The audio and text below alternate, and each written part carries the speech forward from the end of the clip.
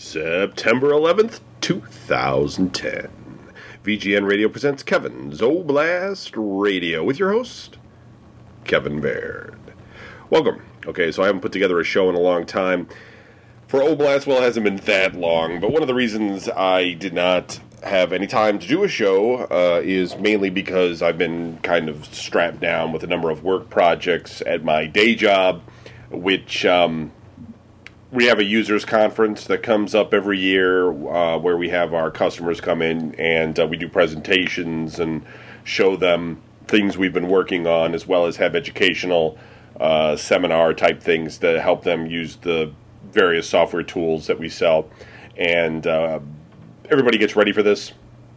So, there's been a lot of running around and scurrying around in order to do that. I've also been involved pretty heavily with a VMware vSphere configuration and setup, which is basically like emulation technology that you use to, host operating systems. We're basically doing this thing where we resell our software to customers who are essentially in the shredding industry, but other industries as well. Shredders tend to be guys who are running small outfits. They usually have a shredding truck or a couple of shredding trucks, and they want to grow, and they want to have a software package in order to make that all happen. But the problem is, in a lot of cases, these people are not very computer savvy, and so in order to run like an operation that uses, the software that we provide, you generally have to have,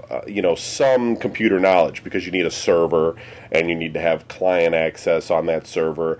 And they want to be able to offer features. We have like a website feature that they can integrate into their server. And, in order to do that, you need to have the right firewall configuration set up and a DMZ.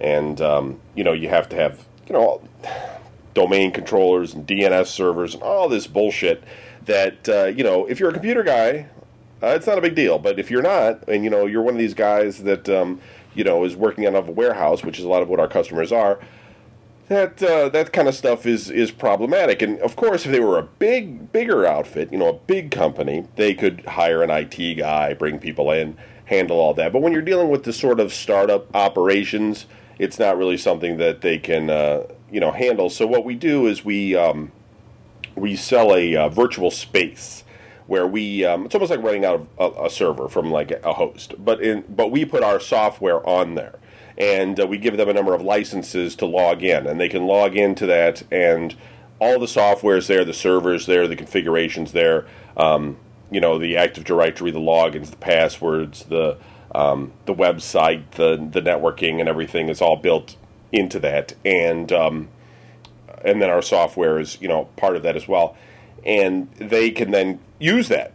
They just go in with terminal services or a remote desktop, basically in Windows, log into it and do their day to day. And the printers are hooked up and they're syncing and all this sort of stuff, and all of that's running on a VMware ESXi vSphere license server, and I do all that. Everything that I just described to you. I build out the VMware vSphere ESXi server on my own. Wasn't trained to do that. Figured it out. Currently in the middle of building a SAN using OpenSAN on my own, which is like a network attached storage. A little bit bigger than that, though, a little bit more complicated, because it's built like with RAIDs and all that sort of shit. And then I set up the Active Directory, the server, the client access, terminal service licensing, all of it on there in order for them to get in and use this application. The applications that I like, at least one of which I've actually written the entire thing for. So sometimes I sit around and wonder, why do I need the company? I'm doing all that. What's the rest of these people doing that I'm working for? It's not fair. I mean, they handle support, sort of, and they do handle sales, but I don't know. Somebody should hire me at a bigger company doing something good, because I don't know. I don't know if the company I'm at right now is going to survive. It's one of these things where there hasn't been raises in over 3 years. Okay, the economy's down, But one of the things is that in this industry, the economy being down is not a. It shouldn't matter too much to this industry. It kind of matters a little bit with shredders, because the price of paper and things like that on the open market is less than it used to be. So they don't make as much money on the recycling of the shredding paper, which actually matters when you're jumping into that business. So a lot of startups aren't starting up right now because it's not as lucrative. So we're not selling as many, but we actually don't sell our shredding software for that much money. So it's kind of like, the startups aren't really going to bring it over to us. And we are losing one of our most major customers, period. And they're slowly, probably over the course of the next 2 years, pulling out, which is going to remove a lot of revenue out of my company. And I don't think my job is at risk, simply because, like I said, I'm the guy who sets up all of this stuff. I mean, if I'm not there, then I don't know who the fuck's going to do it, because there ain't nobody else there that's going to be able to do all this shit.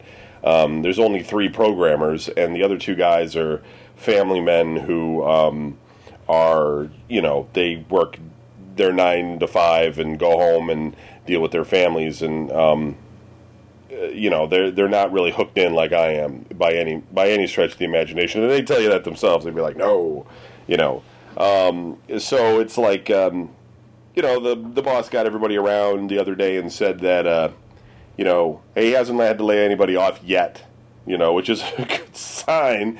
And he says that, there won't be any raises this year. Maybe there'll be a bonus at the end of the year. We sometimes get a Christmas bonus. It's not a lot. And, I'm glad to have it. Don't get me wrong. I mean, anything's better than nothing. But it's not like we get, like, a lot of perks where I work. I mean, you go to some companies and they got, like, freaking daycare, workout center, just cafeteria lunches, and they have little day trips out and things like that. And my boss tries. He has this little boat trip. We have this little users conference. We have, like, a Friday lunch thing, For a little company and for only, like, the 13 people that we have there, it's fairly, they do a pretty decent job on trying, you know what I'm saying? But as the company keeps losing money, though, it's becoming an issue of, like, okay, well, where am I going to be 10 years from now? What am I going to do 10 years out? Because obviously, like, we have no new products in the pipe. I mean, nothing. Nobody's working on anything new. We don't have anything planned, and we basically have software that has a foundation that is built on an older Microsoft product called FoxPro, which was supported by Microsoft up until Visual Studio. I think it was like 2000 and or Visual Studio, was it 98? I don't remember. That's how old it is. And Microsoft only supports this sort of corporate software for 10 years. And so in 2013, the beginning of 2013, like January 1st, 2013, so basically 2 years after this year, the support for FoxPro will be gone for Microsoft. Now, that doesn't mean it's going to stop working, but if it does, if they change something in the operating system, then the applications that are written in this, in the front end, no longer are going to be functional for us, and then we're going to have workarounds. And the problem is that we have this software package that is so immense, so large, that I didn't write this. This is like, I write software that hooks into this. I didn't write this big package that we have, but it's such a big, meaty package that has been developed on for years that to rewrite it, we actually went out like 2 years ago, and we got a bunch of consultants together from different places. We talked to people in offshore in Costa Rica. We talked to people offshore in India. We talked to people onshore. We talked to some experts out west. We had all kinds of people coming. I actually organized all that too. We had all these people come in one at a time. We brought them in. We flew them in. We had meetings with them. We sat them down. We discussed the software with them. We let them look at our source code, and basically we had a situation where to rewrite the entire thing in a modern framework like, say, Microsoft.net would have taken about $2 million and about 20 people, 20 say offshore workers working on it full time until it was done in order to meet a deadline that we had set up. I mean, obviously you could have less people and longer time in order to do it today, but we had a sort of deadline that we had set up, and the labor charge and everything that we were looking at based on offshore was $2 million. We had a couple of people come in, like I said, that were experts from out west, and they looked at this stuff and basically didn't even really want to deal with it because it was just one of these monster sort of things that, they're not really going to want to get into it because they know that they'll be into it for years and years to come, and they just didn't really want to do that. But they advised us on various things that we ought to do, and but the bottom line is that we're a little company, and a little company that is not always in the black. Some years we're kind of dipping in the red, and some years we're in the black. So we don't have $2 million to spend. We don't have that kind of revenue to go out and spend $2 million to rewrite it. And even if we did rewrite it, it would be questionable if we would be able to make our money back because we're in a niche market, and the market is actually kind of shrinking. And so the ability to sell this software to this niche market isn't very good. So that kind of puts us in a rock and a hard place. So what we ended up doing was we actually rewrote the back end of the application through from FoxPro into SQL Server. And we actually contracted out a company outside of Cleveland, and they had brought in people, had hired people, and they worked on it with a crew of people, and they actually went out of business working on this and it took them 2 years to unhook it from the FoxPro data just to hook it into the SQL data where it is today. But the front end is still in FoxPro, and like I said, in 2013 it expires. So that's one huge problem we have, and we have not even dabbled, touched, or discussed how we're going to tackle it. My boss, employer, CEO pretty much thinks that the software will continue to go forward because, hey, what do other people do, right? They're running old software. They're making do, So that's a pretty bad way to look at things, though, because the industry tends to actually change, and if you try and cling to old technology, you're going to lose. And we have competitors, we have competition, and they're moving forward and they're doing things, and they've tackled these problems a long time ago, and we're still kind of stuck with them. And so, but we have a money problem. We don't have the revenue to do it. And I think one of the things they hope would happen is that we would get a big player that would come in, look at what we have, and say, well, you guys got this here. This is pretty cool. How about we fund part of this rewrite and we get that done? And that sounds actually kind of crazy.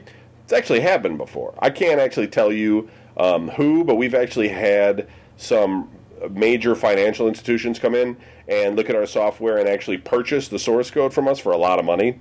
And so they could rewrite it because basically it's not so much that the software itself is the best thing since sliced bread. Like I said, it's a big ungainly monster. It's the business rules. It's the rules that you determine things, how things work.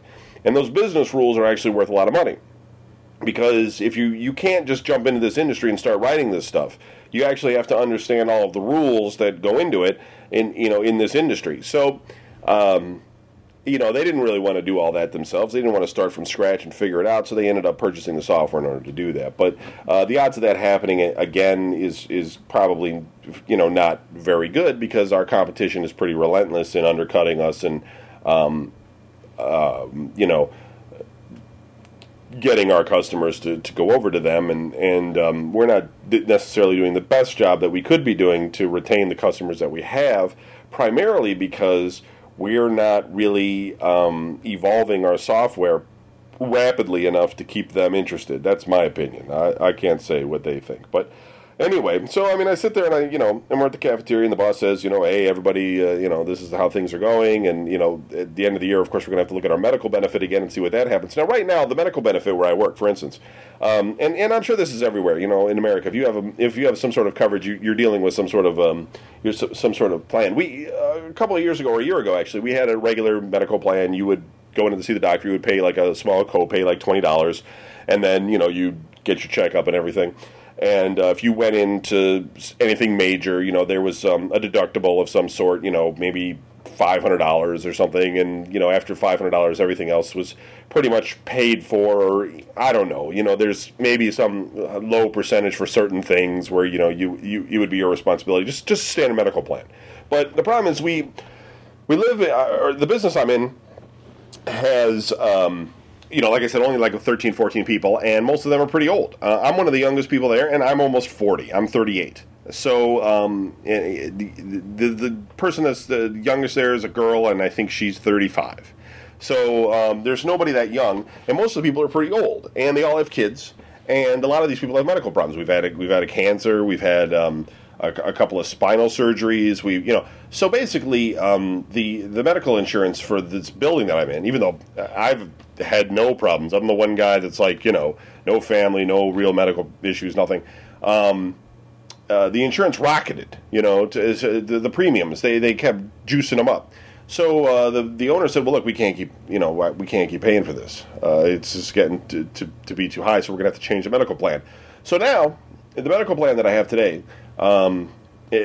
Basically, I'll tell you from the family standpoint, because this is how most people understand it. I won't tell you mine, because mine's a little bit different, because I'm single. But from the family standpoint, the way it works right now is that there's a $3,000 deductible, okay, per year, right? $3,000. So that all comes out of your pocket. If you go January 1 to the doctor, and you go in there, you immediately have to pay up to the $3,000 or more, and then they may just reimburse you. But the way the insurance works is that it's a $3,000 deductible, which is insane. And then after that, though, after that first $3,000 that you pay out of your own pocket, the rest of it is paid 100%. Okay, so hey, if you've got some kind of serious illness, that's a pretty good deal, right? Because you spend your first $3,000, and then all that other money is covered 100%. But if you're like me and you don't really have too many things wrong with you, and most of the time if you do go to the doctor, it's like a checkup or something, maybe a flu shot or whatever. I'll never clear that. I mean, that'll never happen to me. So I basically have no medical insurance. Yes, I have that insurance that, okay, what if situation, if I get into a car accident or something, fine, right? Okay, I have that, but otherwise, as a benefit, as an employee benefit, for me personally, it's what good is it? Yeah, I'm just paying it all out of my pocket. Now, the one thing they did do is that they used to take I don't know, $75, right, out of my pay, and that would pay for the medical premium for my single. And then what they ended up doing was that they said, okay, well, what we're going to do now, since we've changed this medical plan, is that you're going to get a credit card, right? And you can then deposit pre-tax money into this credit card, which will then you can use for your medical expenses. They're pre-tax. And we're going to only take $25 out of your check rather than $75. So now you're going to have this $50, right? That you can then, if you want, which tax-free, you can put it into this this medical benefit. So it's like some weird sort of mental trickery. Like, you're already, this is your money. I mean, you're paying it. It's not anybody, it's coming out of my check. And they're saying, well, now I can put it into this account, and I can put it into this medical savings account, and I can use it for all this stuff. I can buy aspirin, Tylenol, and anything you can buy at a drugstore. I can use it for that, and it's tax-free. And, of course, if I go to the doctor, I can use it for my doctor pay, my bill pay, and stuff like that. So if I put in enough money into that account, and I earn up the $3,000 on there, then I could use that, and then I wouldn't ever, then my deductible would kick in, and I wouldn't have to worry about it. So in some ways you think, well, that's pretty cool, except that it's my money, and I'm still spending it, and I still have this gigantic deductible, so I'm kind of losing. But then, right, Obama, the whole medical plan changeover thing made it so that these new health savings credit card things that people like me have you will no longer be able to use them to buy over-the-counter medication of any sort. So I can't use them to buy aspirin or cough drops or anything anymore. I can only use them to buy prescription medication or doctor visits. Why is that? Because the drug lobby, probably. Because it was easier for people just to go in and buy the OTC, the over-the-counter medications, for their problems, and they were using these credit cards to do it. And now they say, oh, well, no, we want it to be the prescription drugs, the more expensive ones. That's how we make our money. So now you can't buy the OTC. You can only buy the prescription medication with the credit card. It's great how this country works, man. It's so fucking corrupt. So great. So now I'm screwed. If I want to go buy like cough medicine or something, I just like anybody else, right? I got to go pay for it out of my own pocket. But unlike everybody else, if I go to the doctor, I have to take money out of my own pocket to pay my giant deductible. And so the sad thing is that my boss is basically telling us, this thing that probably at the end of the year he's going to have to renew our thing, and that this deductible that I have to pay, and everybody pays like their $3,000, is going to go up. Most likely, maybe not, but most likely, because everybody's premiums keep going up. So that rather than $3,000, everybody might get stuck with like say $4,000 that they have to pay before their actual insurance kicks in and starts paying for things. So, and one of the things as well is that I sit around and I think about all this, and I know I'm kind of like going off about the problems at my work when a lot of people are out of work right now, but I'm just trying to detail the fact that like why this place is going to it seems like it's going to sink. I mean, when your boss is coming in and telling you that he hasn't had to lay people off yet, but it's probably going to happen, you just get into a point in your brain where you start thinking, okay, obviously I'm not going to be working at this place too much longer because apparently there's not that much money and the big customer's leaving and, there's a concern. So, and I even if things were all like hunky-dory and everything and, it's all just great and the same as it ever was, the thing is that, okay, I'm a programmer. And I'm also a systems administrator. I do all the hardware for the company. I write software. I do ASP.NET development. I install all of the... Anybody gets a new computer, comes in, I install all the software on it, set it up on the network, get it going. If somebody has a problem with a piece of hardware, I fix it. If a hard drive fails, I replace it. If all that kind of hardware stuff, okay? I also do all the networking. I make sure the network works. I do the DMZ. I do the firewall. I do the firewall rules, the access rules, the in and out rules. I do the Active Directory access, and I set up all the servers, web servers.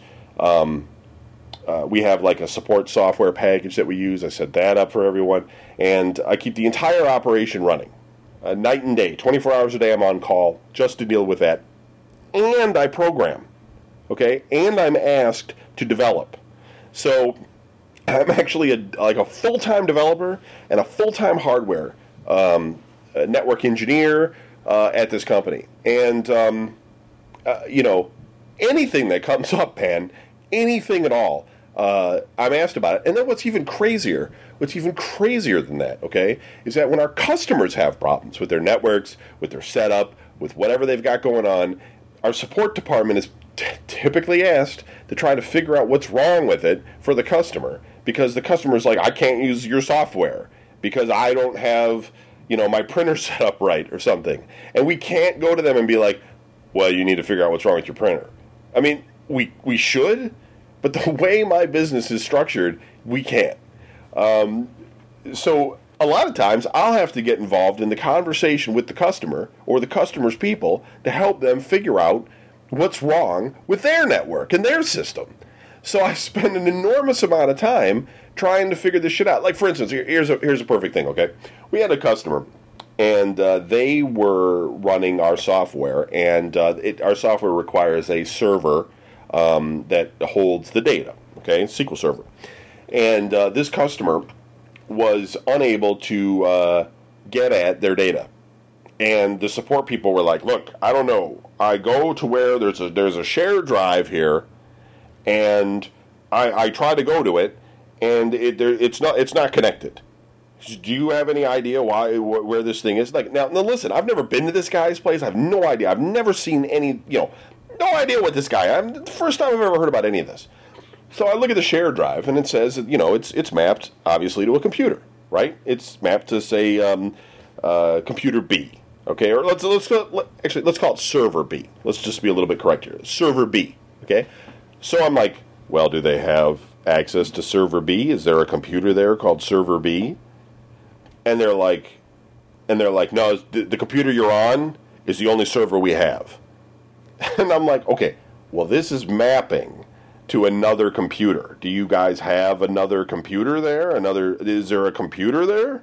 No, they only have a laptop and this one server. And I'm like, okay, well, somebody installed this SQL server on this server B. Do you know where this is? And you would think that we have like our staff and stuff keeps records of things and tracks all this stuff. No, it doesn't happen. So then, okay, I'm looking at it, and there's like people around me looking at it too. And I've never used this technology before, but Microsoft has their own virtualization software that they call Hypervisor. And Hypervisor, I just saw it on there. And the only reason I know about Hypervisor is just because, I don't know. This is just what I do. I've heard of it. And I said, well, there's Hypervisor. Why don't we fire that off and see if there's something in there? So sure enough, this customer that we had an IT person who was not a full-time employee set up a virtual server on their server to create this other virtual server, right, that ran in this hypervisor, which was server B, but then it wouldn't fire off anymore. So we had to tell him, we were like, okay, you need to contact your other IT person in order to figure out how he set this up, in order to get this server figured out, in order to get it installed. This is my job. This is what I do every day. It is absolutely nerve-wracking to the point where, like, you never get anything done. And it's like you are trying to develop in this environment where you have people coming up to you constantly saying, this customer's getting this customer's getting this problem, can you come look at this? We don't actually have a quality assurance department in my software development. Normally the way things work is you have three departments, okay? You have a support department, which is your lowest level. And then you have a quality assurance department, and then you have programmers. And your quality assurance department is actually supposed to be the mid-level between the programmers and support. And what they're actually doing is they draw up specs that say, this is what the software is supposed to do, this is where it's supposed to be installed, these are the actions that are supposed to be performed, and they make sure that it is, they test it and everything and make sure that it's actually doing A to B to C, right? And then when a customer comes back and says this isn't working, they have some sort of a process in place. In a perfect world, they have a process in place that says, is it doing A, B, and C, and let's troubleshoot it and figure out why it doesn't work. And then if there's actually a bug, if it's not doing A, B, and C now, if something's not in alignment, that's when you come to the programmers and you say, okay, this isn't working, we need to have a fix. Okay, but we don't have that department. We only have support and programming. So if any time support doesn't know anything, which is most of the time, because most of these guys don't have computer degrees, they're not interested in computers, they don't study computers, they don't care about computers. Why they are in this job is basically because it's a pretty good check, and they kind of know some of the business rules, which is good, but as a software company, they're not interested in software. So anytime there's a software problem with the software that we sell, they got to go to programming. And in programming, we try to, we help. We get up and we go over there and we look at it, and sometimes it is our fault, and sometimes it's their fault, and a lot of times it's the customer's fault. But in that environment, you can't sit there and you can't actually do any work. You can't, sit down and start writing code. Yet we do. That's what we do. We sit there, we throw headphones on to block out all the noise and everything that's going on, and we try and slam out some code in order to get it done. And we all work individually. So I don't work with anybody around me because that would be impossible. So I write entire applications on my own, whole freaking business structured website. I've written in the last 3 years. I've written 4 major applications, and one of my applications makes up half the company's revenue. So, and like I said, there's only 3 of us. So it's insane. Do I sound a little overworked, a little stressed? I am. I mean, I'm completely fucking burned out on it. I've been doing this for over 10 years. I really wanted this company to be a success, but the decisions that are made and the money that's available has really made that impossible. And the ideas that are thrown around in order to try and, from a programmer standpoint, when you go in and you say, this would be a good idea if we do this, or we should change this, or this would be more modular and we should do it, they listen to us, but they don't do it. Because basically, we have an application that tracks our project management, which is also something I set up. And the project management software that we run has... Okay, now there's 3 programmers, remember this, okay? Has somewhere around 100 projects in it, and the entries for those 100 projects is somewhere in the vicinity of around 2,000 to 3,000 open tasks that they want to get done. And now that sounds insane, okay? You think, well, why won't they hire somebody or do something like this? I don't know, man. It's because the people that are running the show are just not. I don't know. I don't know. Okay, and you would think, well, why is there so many tasks? Why don't you guys just stop developing this and start working on something new? Okay, now see, here's the problem. We charge our customers, and this is pretty standard for this sort of industry. Okay, it's like when you're in this sort of corporate environment, this is actually somewhat of a standard thing. We charge our customers a yearly support fee, which is a percentage off the top of the software. So if you sold the software, we don't sell it for this price, but I'm just using a round number. Let's say we sold our software package for $1,000. Okay, we might take 10% from them every year as a support fee. So every year they have to pay $100, and they pay that, and then that enables them to call our people in support, our support team, any time of day. And what has happened is that the customer calls up and says, I really need X to be in this application. I need this to be here. I need this. I'd like this and this and this and this and this. And we don't say no to customers because, we don't want to lose their business. So we just write it down on a project list. We just say, okay, they want this button placed here, or they want this to do this, or they would like this extra information here for their business. And we put it on the project list, and we're expected to do it. And this is why our software has become so huge and ungainly, because we're forced to continually add things to the software without ever getting into the software and streamlining it or fixing it or making it better or anything like that. And we can never stop doing it because there are more things added to the list every day than there are people available to actually knock things off the list. So the applications that we have are never going to be done, and we don't have enough staff to write anything new. So can you say we're fucked? I think we are. I mean, I don't see any solution to this problem. And, we've reached a point, I think, where we're done discussing it, too. I mean, it's not like... Well, a lot of times what happens is... And it's kind of funny. It's actually sort of a funny thing. We'll get people in. We'll get... once in a while, like, an employee will leave, and we'll get a new employee. Or we'll get people from the outside that will come in and show us something. Resellers or consultants or things like that. And they see the way we're doing things where I work. And they think, well, if I just show these guys the right way, like how things are done, and show them, how great this is, that their eyes will be open, they'll see the way, and they'll say, that's great, we're going to do it that way, and stuff. And they come in, they show it, and then the people that are in charge are not interested. They're just, and they just, the people that came in and showed it are just like, wow, you guys are screwed. And it's like, we are. But we're in this weird industry where it's like, it moves kind of slow. So, we've managed to hang on, and probably going to hang on for, at least a couple more years, maybe 3 or 4 years. But the thing is I'm going to be 45 or something, or I'm going to be getting a little bit older. I'm going to be going into towards 50. And, that's when they're going to be like, you know what? We're going to have to close up shop, because we're out of money. And, then what am I going to do? Because I've been busting my ass on this shit for years, and, I don't see an end game for it. I don't see how we can compete going into the future. It's not a normal development life cycle. Really, what these guys ought to be doing, seriously, is that they shouldn't have development. They shouldn't have developers.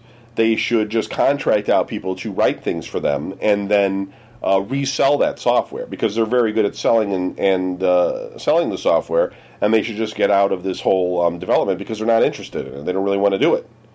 So I don't know. And then even if things did work out, though, like if I was going to stay there, and because somehow we got some miracle benefactor who decided to just fund this nonsense, the problem is that listening to me, you realize that I'm completely overworked, and at least as far as stretched too thin across too many different variables, that I can't keep doing this. I mean, I'm luckily still 100%. I still got all my senses. I still feel like I do when I was in my 20s. I still feel nimble. I still enjoy reading and studying and doing all this stuff, and I hope to God I can do that as long as possible.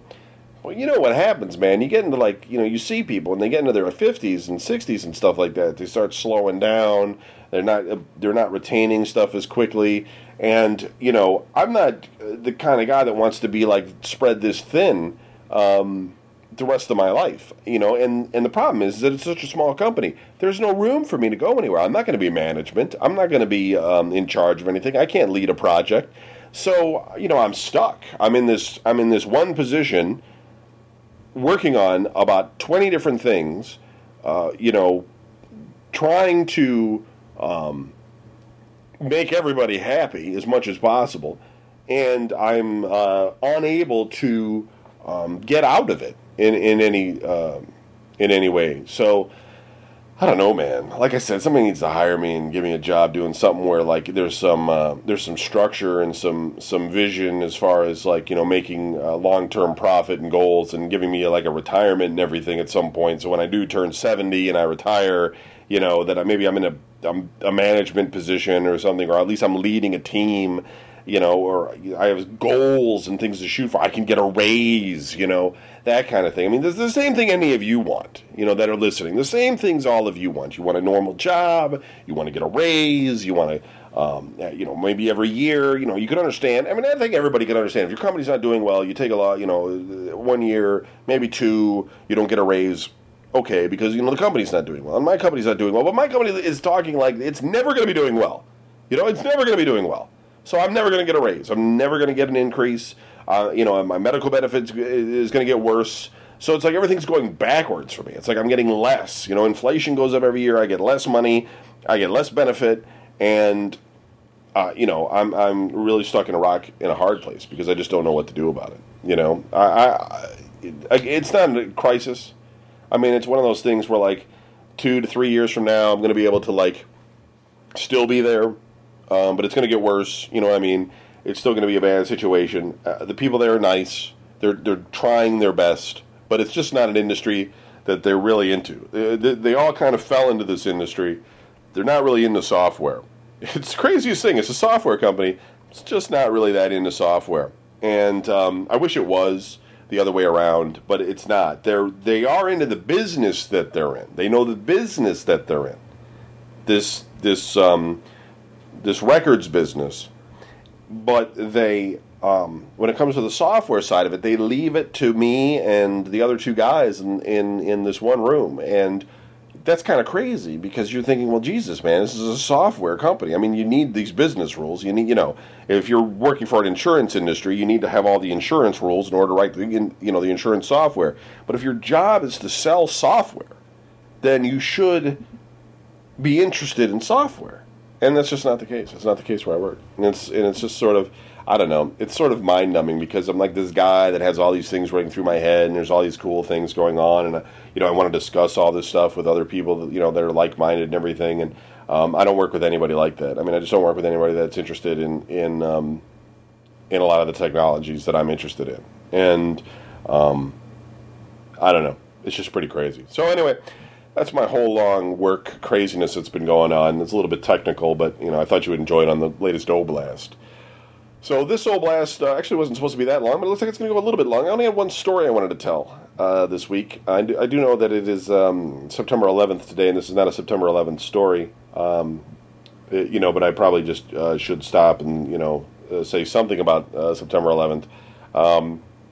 I'll tell you, when September 11th happened, I was laying in bed. I had actually been working at this job that I'm at today, and I was exhausted because for some reason I had been up until around 4 in the morning or so, and had recently gone to bed. And so when everything was going down, I was asleep, and I had a TV in my room. I had a one-bedroom apartment in Lakewood, and it was just this little shitty apartment. But I had like this small TV in my room. I don't even know if I had cable. I don't think I did. So I just had like regular TV, and I had somebody called me. At first, I think it was Chet from Valve. He didn't work there then, of course, but he called me and he was like, hey man, turn on your TV. It's crazy. Things are nuts or something like that. So so I didn't know what he was talking about, but I was wiped out and I wasn't listening to him. And then my brother called and he was laughing on the phone or something because my brother was driving in his truck, so he didn't see what was going on. And he was driving and he was like, "It's crazy, man. You better turn on." He's like, "It's all going crazy now." So at that point, I didn't know what the fuck, but I had two people calling me, so I remember turning it on, and of course, you're seeing the World Trade Centers, and they were on fire at the time that I was watching it. And at the time, they were showing people jumping off the buildings. That's something that you don't. When they show the World Trade Center stuff later afterwards, after the fact, a lot of the television stations stopped showing the video of people jumping off the buildings, but they were showing them from, because helicopters were flying around, things like that, that they were showing the people at the time when it was live, leaping to their death from the side of the building. And then it was like, which was obviously freaking crazy, but immediately you start wondering, like everybody did, what exactly was going on, and everybody knew that there was two planes that hit the buildings, and but we didn't know about Osama bin Laden, and we didn't know about at the time, in the United States at the time, if you remember, we didn't really have any enemies. I mean, we still didn't much care for Iran, and North Korea's always been kind of crazy, but we've never had anything like this, and this was really unusual, and so everybody was still trying to figure it out, and you sit there and you're like, well, this is fucked up, and a lot of details weren't coming through. I mean, there's a lot of smoke in the air. You couldn't see things too well. You didn't have all these great camera angles that you have today. When you go back and look at anything, any video you see on YouTube or any news clip or anything, it's always like the perfect angle today because they've had lots of time to go through all of that information and find stuff to talk about and show you the best footage that they have. But when that shit was going on live, a lot of it was just smoke on the screen. I mean, the cameras weren't right. They didn't know what they didn't have. They didn't have all the pictures of the planes hitting the buildings yet because people on the street filmed those things, and the people on the street had to give them to the people in the studio, so they didn't even have that. At the time, they just had on the news, they just had the buildings on fire with people jumping to their death.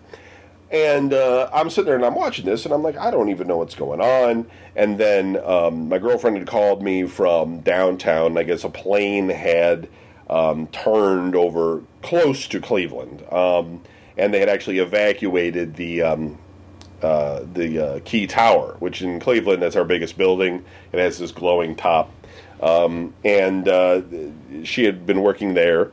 And so she had gotten to go home for the day, and it was pretty crazy. But I lived in Lakewood. Now I was thinking, well, whatever's going on, it's not going to impact Cleveland, period. Because if you're going to attack the United States, Cleveland's probably the last place you're going to nail. I mean, it's just terrible. There's nothing here, and I just didn't know. But I was exhausted. I was so wiped out, man, and I felt bad for what was going on. But see,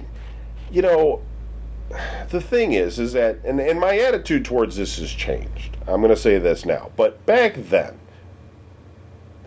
you see on television these events happening all the time where people are dying. You see people in Africa dying, and Israel dying, and Palestine dying, and Russia and their Chechen war, people are dying, and it's on the news every day. Okay, there's a disaster and things like that, and even in the United States, we have plane crashes where people die, and hurricanes that wipe out entire towns where people get killed, and tornadoes wiping out people, and earthquakes and shit. So, and remember, because you might be sitting there going, yeah, but we were attacked and all this sort of stuff. At the time, we didn't know that. Like, when this was going on, I didn't know that. What we had when I was watching this was two planes that slammed into buildings and no idea what the hell was going on. And then, like, no idea how many people were in the building. I didn't know that there was, like, 50 firefighters in each building, or 500 or whatever it was. Nothing, right? Because the news people didn't know. It's not like anybody called up the news people and were like, well, by the way, we have 500 firefighters in the building right now. I mean, those people that work the desks in the news, they're... The information they're getting is so garbagey, they didn't know what they were reporting on, and so we didn't know what was really going on. Not at the time. And so then the one building collapsed, it fell, and, it kind of went straight down like it was detonated, kind of weird. And then the other building, collapsed, and they didn't have casualty numbers, people were talking, the time of day, there wasn't as many people in there as they had thought and all this kind of stuff. But they still didn't have any numbers. They didn't know. Nobody knew what was going on and everything. And again, I was just so incredibly tired. So I watched it for a long time. I felt bad. I felt really bad for the people that had to jump to their death. That bothered me the most. Because it's so fucking shitty inside that building that you choose to leap to your death. It's fucking crazy. But then I had to go to sleep. I was out. And, the thing was that when I woke up a few hours later when my girlfriend came home and everything, and we put it on the TV, they still didn't know anything that was going on. I mean, the information that came in, they kept showing, like hours later, like freaking, hours and hours later, like, they showed some different clips of the videos of the planes hitting the building. They had the second plane from numerous angles, because once the first plane hit, they had the second plane. Everybody was filming the burning tower with their webcam or whatever they had back then. They just the parking lot cameras and shit. Because it's not like everybody had iPhones or anything back then. And then they had a couple of people that, one or two or something like that had shots of the first plane that they eventually found hitting the building. And they would play that over and over and over again, but because they lacked any real information about what was going on. And then, eventually we find out it was Osama bin Laden and everything like that. Yeah, but that was, that's kind of how I just basically experienced it. I was pretty detached from it because I felt like New York was a million miles away. I mean, really, the World Trade Center to me, if you live in New York, I can totally understand it. It was probably like fucking crazy for you. But for where I was, I didn't even really ever, the World Trade Center was something that never even entered my mind. It wasn't the tallest building in the world, it wasn't even the tallest building in the United States, so it was like tallest building in New York, tallest two buildings in New York. And so if you're in New York, hey, look at that, it's the World Trade Center, But in Cleveland, you don't even just... it's just whatever, you have no idea. And so I don't know, I didn't have any sort of connection to it. And one of the things, though, that I didn't like right after it all went down was the fact that it seemed like everybody was trying to attach themselves to the events through association of people that actually were involved in the event. Like, I had a cousin whose brother's wife's mother was there. And and you're just like, but dude, you weren't there. You can't fucking understand. How are you affected? You know, you fucking weren't even anywhere. But I can understand in some ways now that, you know, people had a sense of fear, and this is a really horrific event, and they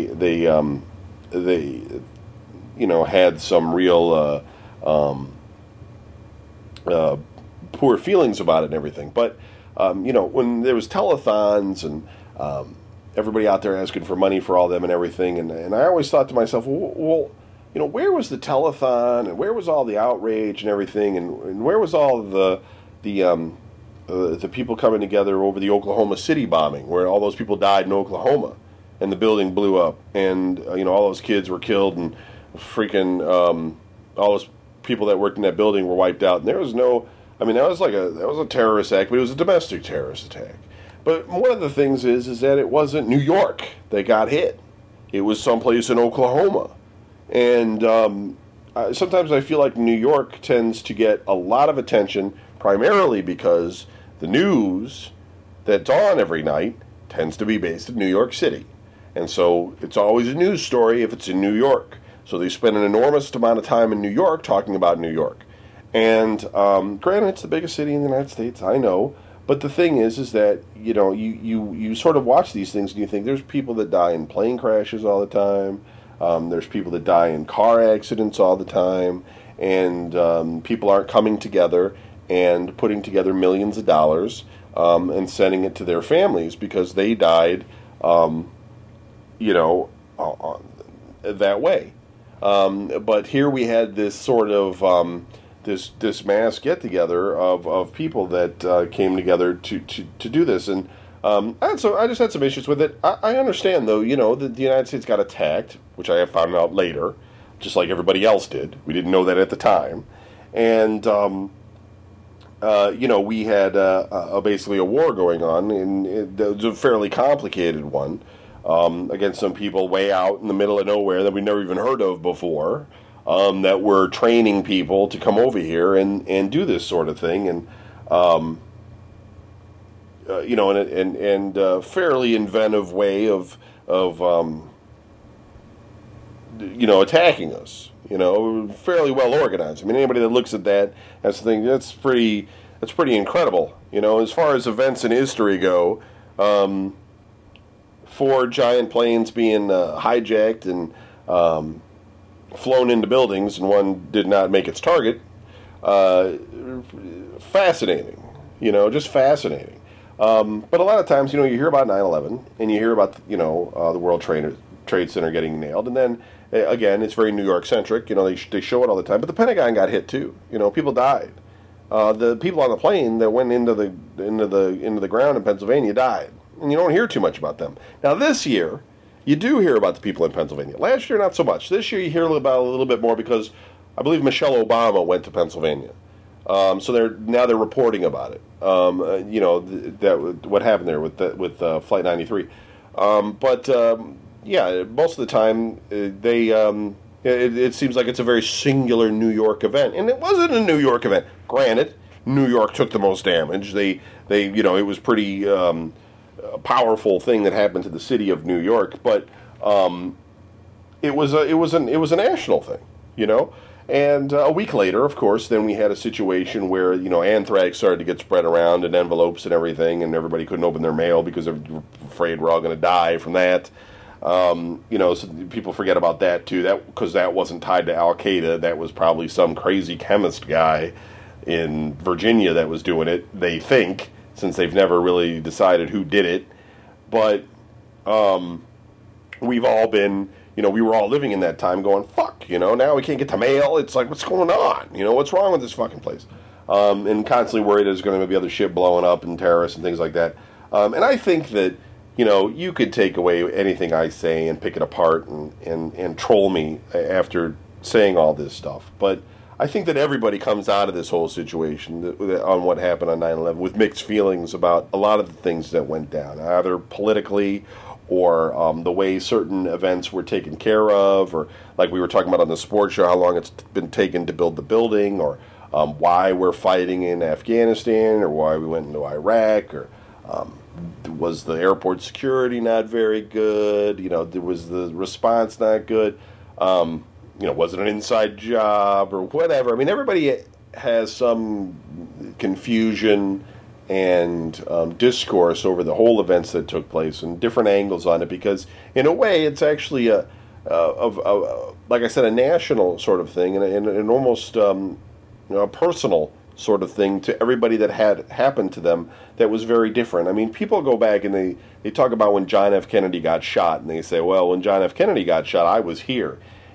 In the United States, when this 9/11 thing was going down, there was a lot more than just where were you, but it was almost like what happened to you when this went on, because this impacted a lot of people. Like Eric, again, my buddy who works at Valve, he was actually in Canada at the time, and he was in the air in an airplane, and he was coming back into the United States, and on that day, and obviously he got the right flight, right? As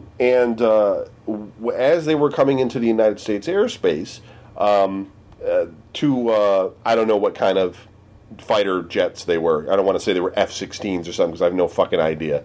But two fighter jets came alongside their airplane that he could see, that everybody could see out their windows, and escorted the plane that they were on back to Canada, where they had to land. And because all the flights were grounded in the United States. I don't think they were grounded in Canada. Maybe they were. I don't know. But they weren't at the time. And that's what happened to Eric. Two guys that I work with were actually at the Foxborough, which I was talking about earlier, the developers conference out in California. And when this actually went down, their flight was grounded. They couldn't come back to Cleveland. So they actually, they were going to rent a car, and all the cars were rented. They were all gone because everybody else was in the same sort of predicament. So they actually had to get on a Greyhound bus and bus it from Los Angeles or San Diego, I forget, back to Cleveland, which took days on a bus, which would have been fucking horrible because of the situation. So, and then, obviously there's people that have relatives that died, and all kinds of, people's probably, witnessed things and saw things, and it's just very personal. Everybody had something that went on around this event. And if you're really young, if you were a kid, I mean, you might have been, 7 years old at the time then, and you might be 17 years old today, or almost, or whatever. And you may not even really remember it all that well. It was just one of these things where, the United States obviously changed fairly dramatically since that took place. Our economy, not directly related to it, but basically has not done well since those events have been taken on, primarily because we've spent a lot of money going over to war and to fight, and we had the whole Iraq situation. We're still in Afghanistan after all this time. And, we have this new higher level of security now. You go into an airport. If you go into an airport at any time, you're faced with, the results of what happened on 9/11. I mean, it's still going on to this day. And it may never stop, We may never get back to a time where things were safer, from incidents like this. Granted, the thing is that terrorist activity, of course, was never plane hijackings was not something that was new or even new to the United States. We'd had plane hijackings before. In fact, in Cleveland, there was a situation once when I was in 6th grade or 5th grade where there was a hijacker on the at Hopkins Airport, and Hopkins is the main airport in Cleveland, and they had gotten the guy and everything like that. My one of my 6th grade teachers, his husband was one of the people that went on board the plane and actually helped to get this guy off the plane. Because he was holding the plane hostage. But at the time, anytime that anybody that had ever taken a plane, they had always had demands, landed it somewhere, negotiated.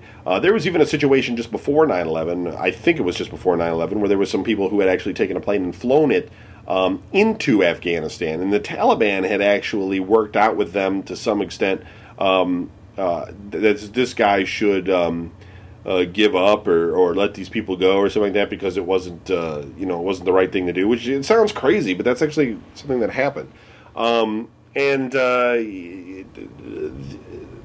Anyway, I could go on and on about it. I mean, we all know. I mean, it's all out there. It continues to happen. Today I feel a different sort of sorrow about the whole thing and the people that it happened to, because I think I've more personalized the events that have taken place through research and looking it up and things like that. I actually went through all of the faces of the firemen and the police officers and everything that were involved in their deaths. There's websites out there, memorials, and I've actually sat there and looked at all of them at times and thought about the events that unfolded and and how crazy it is. So I've matured, I guess, in a way than I was over 10 years ago in my reasoning that I was explaining earlier. It was a terrible event. Probably one of the worst events that's ever happened in the United States. I still think the worst event would probably be Pearl Harbor, because that was a situation that led this country into a gigantic war that cost way more lives than the war that we're fighting today could possibly cost. Hopefully. So but at least a second. I mean, I don't know. Okay, Civil War, pretty big deal. That's a pretty big deal too. So I don't know. I don't know how you look at this, but as a singular event, as like a one-day event type of thing that led to a lot of chaos. Yeah, it's definitely probably number one on the list. I mean, the bombing of Pearl Harbor also happened in one day, but its fallout was much more dramatic than what really went down with the bombing of those ships. This is I don't know. I don't know why I'm trying to compare. It doesn't fucking matter. But yeah. Anyway, hopefully I just gave you some food for thought. That's all. Something to chew on.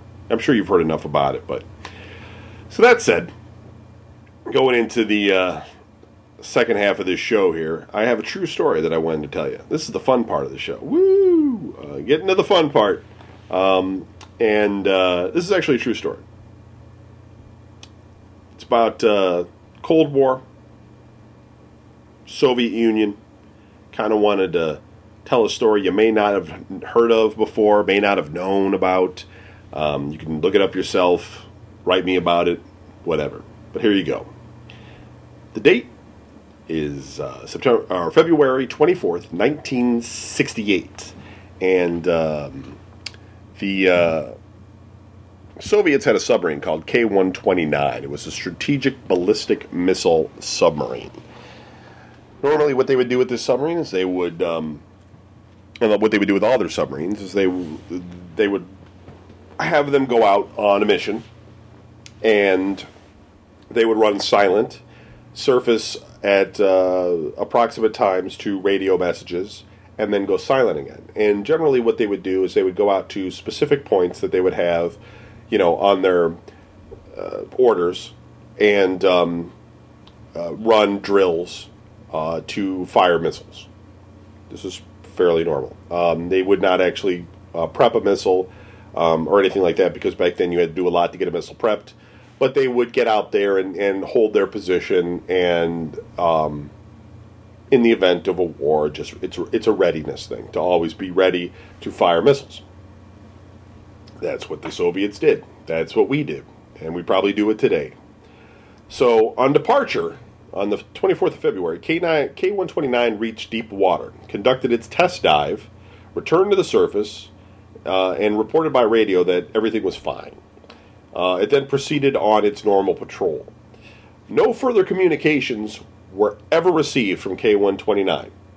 Despite normal radio check-ins, when the submarine crossed the 180th meridian and when it arrived at its patrol area. Nothing.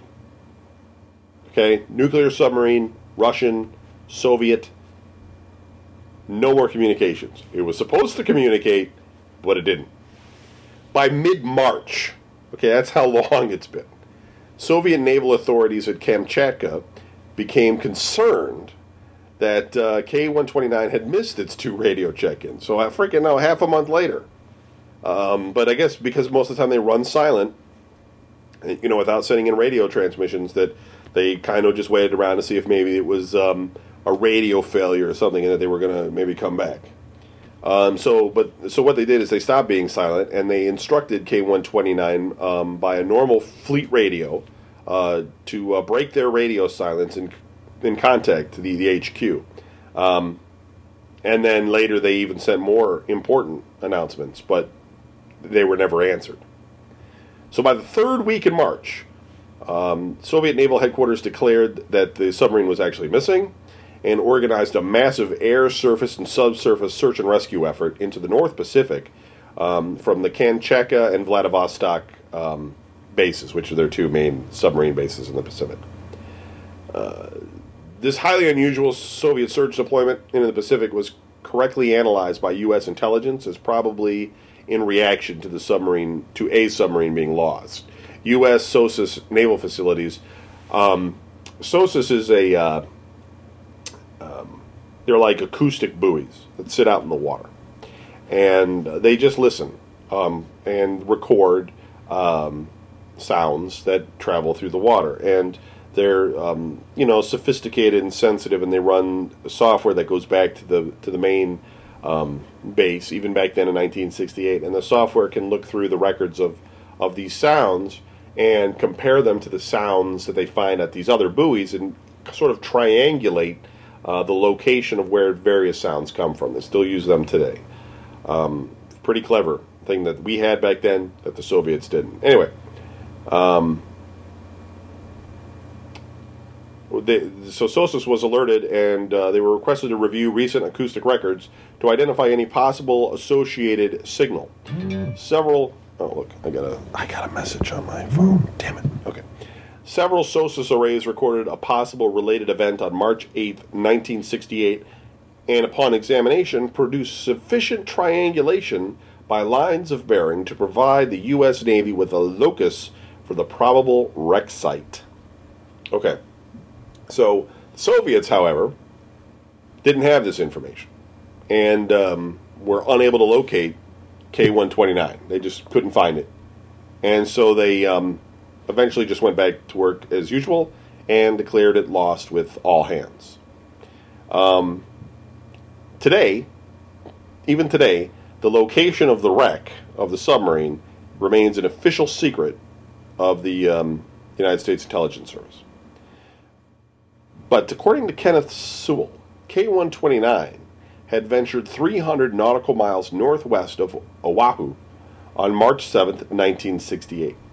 It positioned itself to launch one of her 3 ballistic missiles in a rogue attack on Pearl Harbor. The manner of the launch was purportedly designed to mimic an attack by a Chinese submarine with the intention of igniting a war between the United States and China. Sewell posits that the sinking of K-129 was caused by an explosion of the ballistic missile while it was being readied for launch. He points to an insertion of a small secret fail-safe circuit that would destroy the warhead in the event of an unauthorized launch by a rogue crew member. John Craven, also an investigator, supports a similar conclusion. So the Russians had taken this submarine on a rogue mission. Who knows who organized it? I'm not sure. Took it out to about 300 miles from Oahu, Hawaii, and prepared to launch the missile. They were going to nuke Hawaii and make it look like the Chinese did it. But because the communist government did not trust their military that well, that the KGB had actually had these circuits implanted into their missiles so that if such an incident were to take place, the missile would explode, not nuclear, but explode from the fuel and everything on the submarine and cause the submarine to sink. Apparently, this actually happened.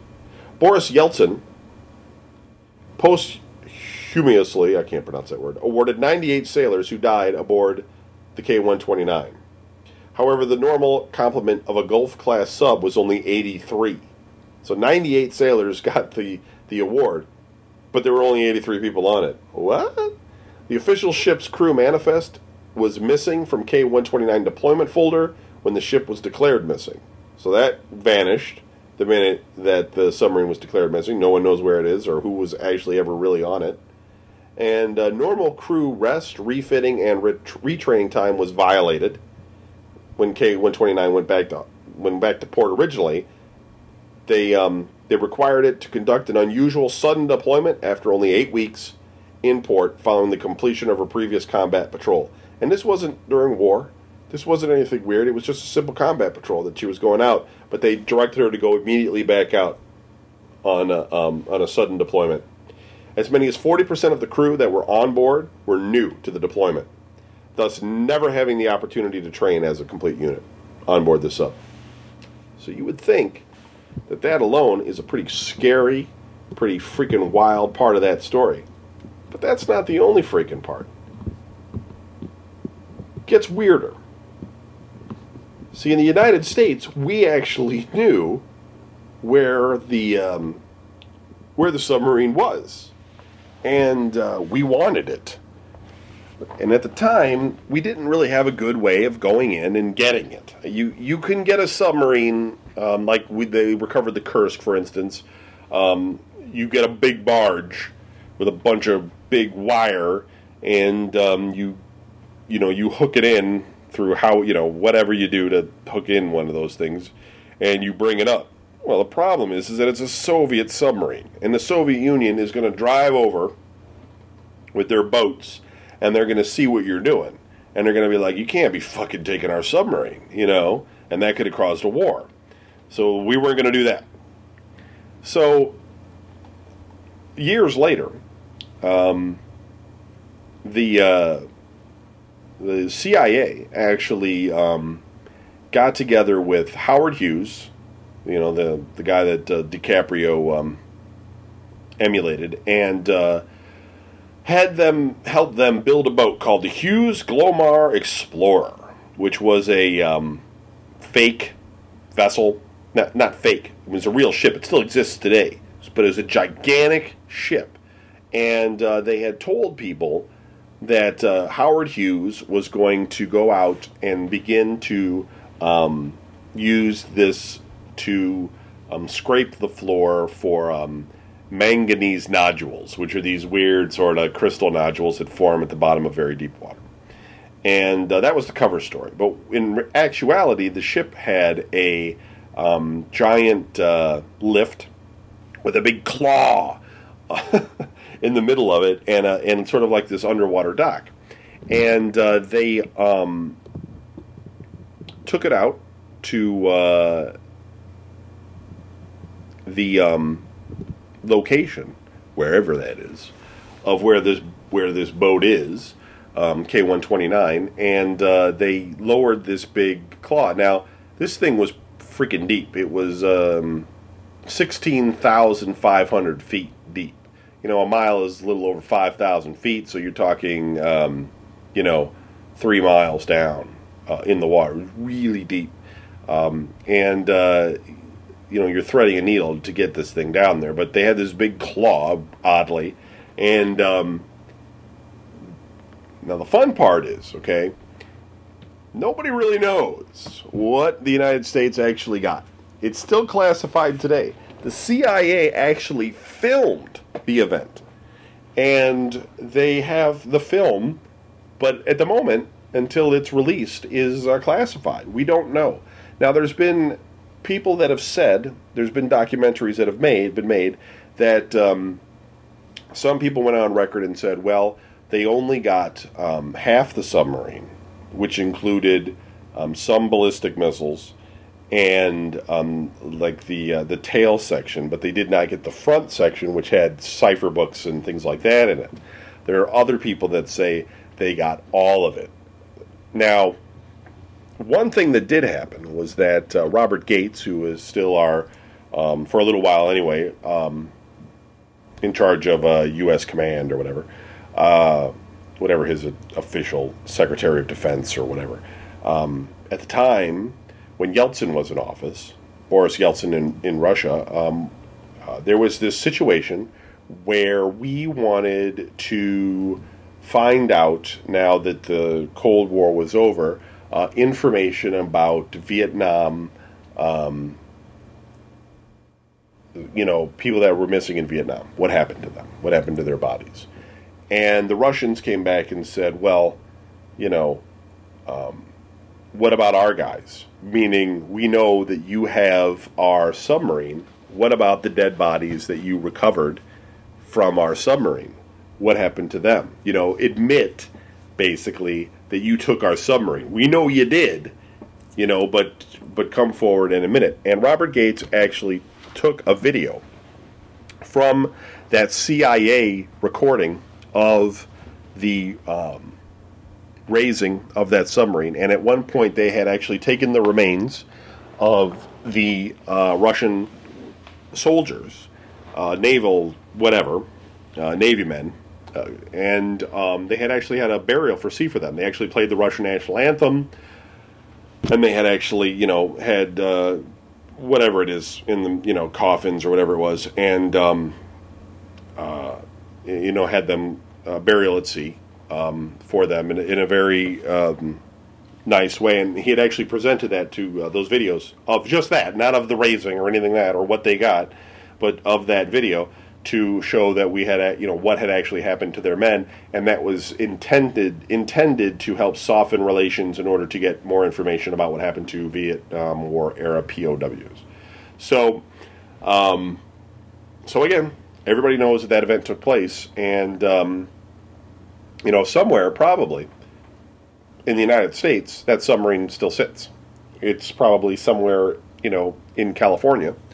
Long Beach or whatever's over there that's, still owned by the Navy. And the nuclear missiles themselves have probably gone someplace else.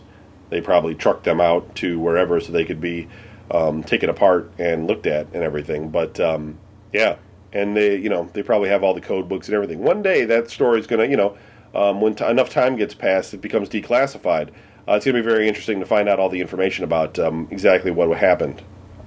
Because right now, again, it's all classified. So there you go, K129. You can find out more about it. There's also other theories. There's lots of theories about it. Lots of different stories. Part of it is, part of that is based, loosely based where Tom Clancy got his idea for the Hunt for Red October. Because K129, I believe, was called Red Star. And Red Star in Red October, sort of the same sort of thing. Tom Clancy has them, becoming guys running to become Americans or something. I want to become American and live in Montana and have a horse farm or whatever the fuck it was. I'm going to give up all this for that. Bullshit. But that was the story that Tom Clancy put together. And one thing that's also interesting about that is a lot of times you hear about Crazy Ivan. If you've ever watched that, you'll hear about Crazy Ivan. And a Crazy Ivan is when a submarine commander that was Russian, according to Tom Clancy, was when this submarine commander will stop and turn completely around in order to see who's following him. That's actually not what a Crazy Ivan actually is. That's actually what they call a Yankee Doodle. A Yankee Doodle is when a submarine turns completely around to see what's behind them. Which actually happened when they were pursuing one of these new submarines that the United States was. They will sit behind a submarine and track them. And then basically they have to sit still when the submarine performs a Yankee Doodle and or follow them around while they're doing their Yankee Doodle so that they can't actually see them.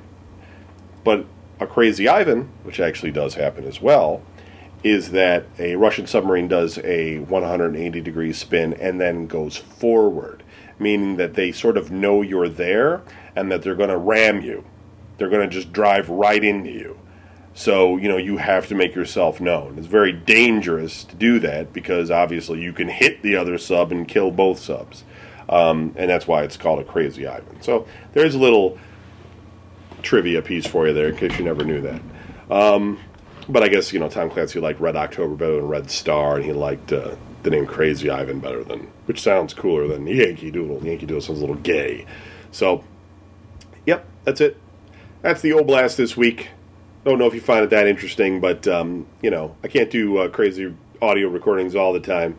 But when I got stuff together, I throw something out there, so that's it. I did have the intention of having this one with the Australian guy, but he's got some difficult scheduling issues, and maybe one day we'll get that figured out, but I don't know.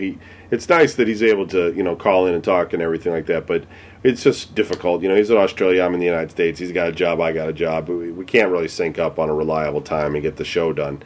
I may have days on from India at some point in the future here once I get enough time in my schedule to book somebody in for a conversation. It'd be interesting to get his perspective on India as well as moving to Canada and hear what that's all about. And, maybe some other guests at some point. Like I said, I'd like to get that guy on from the post office who I always forget to contact and all that good stuff. So some more of that will happen on the show as well. And then also all my goofy stories will happen. So that's it. We're going to be recording VGNR this Sunday. It's a call-in show. And there was a spill recording done 3 weeks ago. But for some reason, Corey, I don't know, man. I have no idea what's happened with that guy. I keep trying to find out. I keep asking him. I don't know what's going on. So I just let him be. Let him figure it out. Eventually he will. And hopefully those shows will be up. But I don't know what's going on with Spill. I really don't. People keep sending me emails about it. And I keep poking at him. But he keeps saying we're going to talk about it. And we don't. So I don't know. I just don't know. Just kind of leave it up to him. But that's it. VGN. We'll continue on as usual, and, if spill happens, it happens. If it doesn't, it doesn't. Well, I'll just let you know either way. Thanks for listening. If you want to find out more information about this show and all the other shows, go to videogamenews.com. You want to write to me? Send an email to kbaird, that's KBAIRD, at vgn.us, and I'll read it on the air, and, we can discuss whatever. Okay? Take it easy. Thanks. Good night.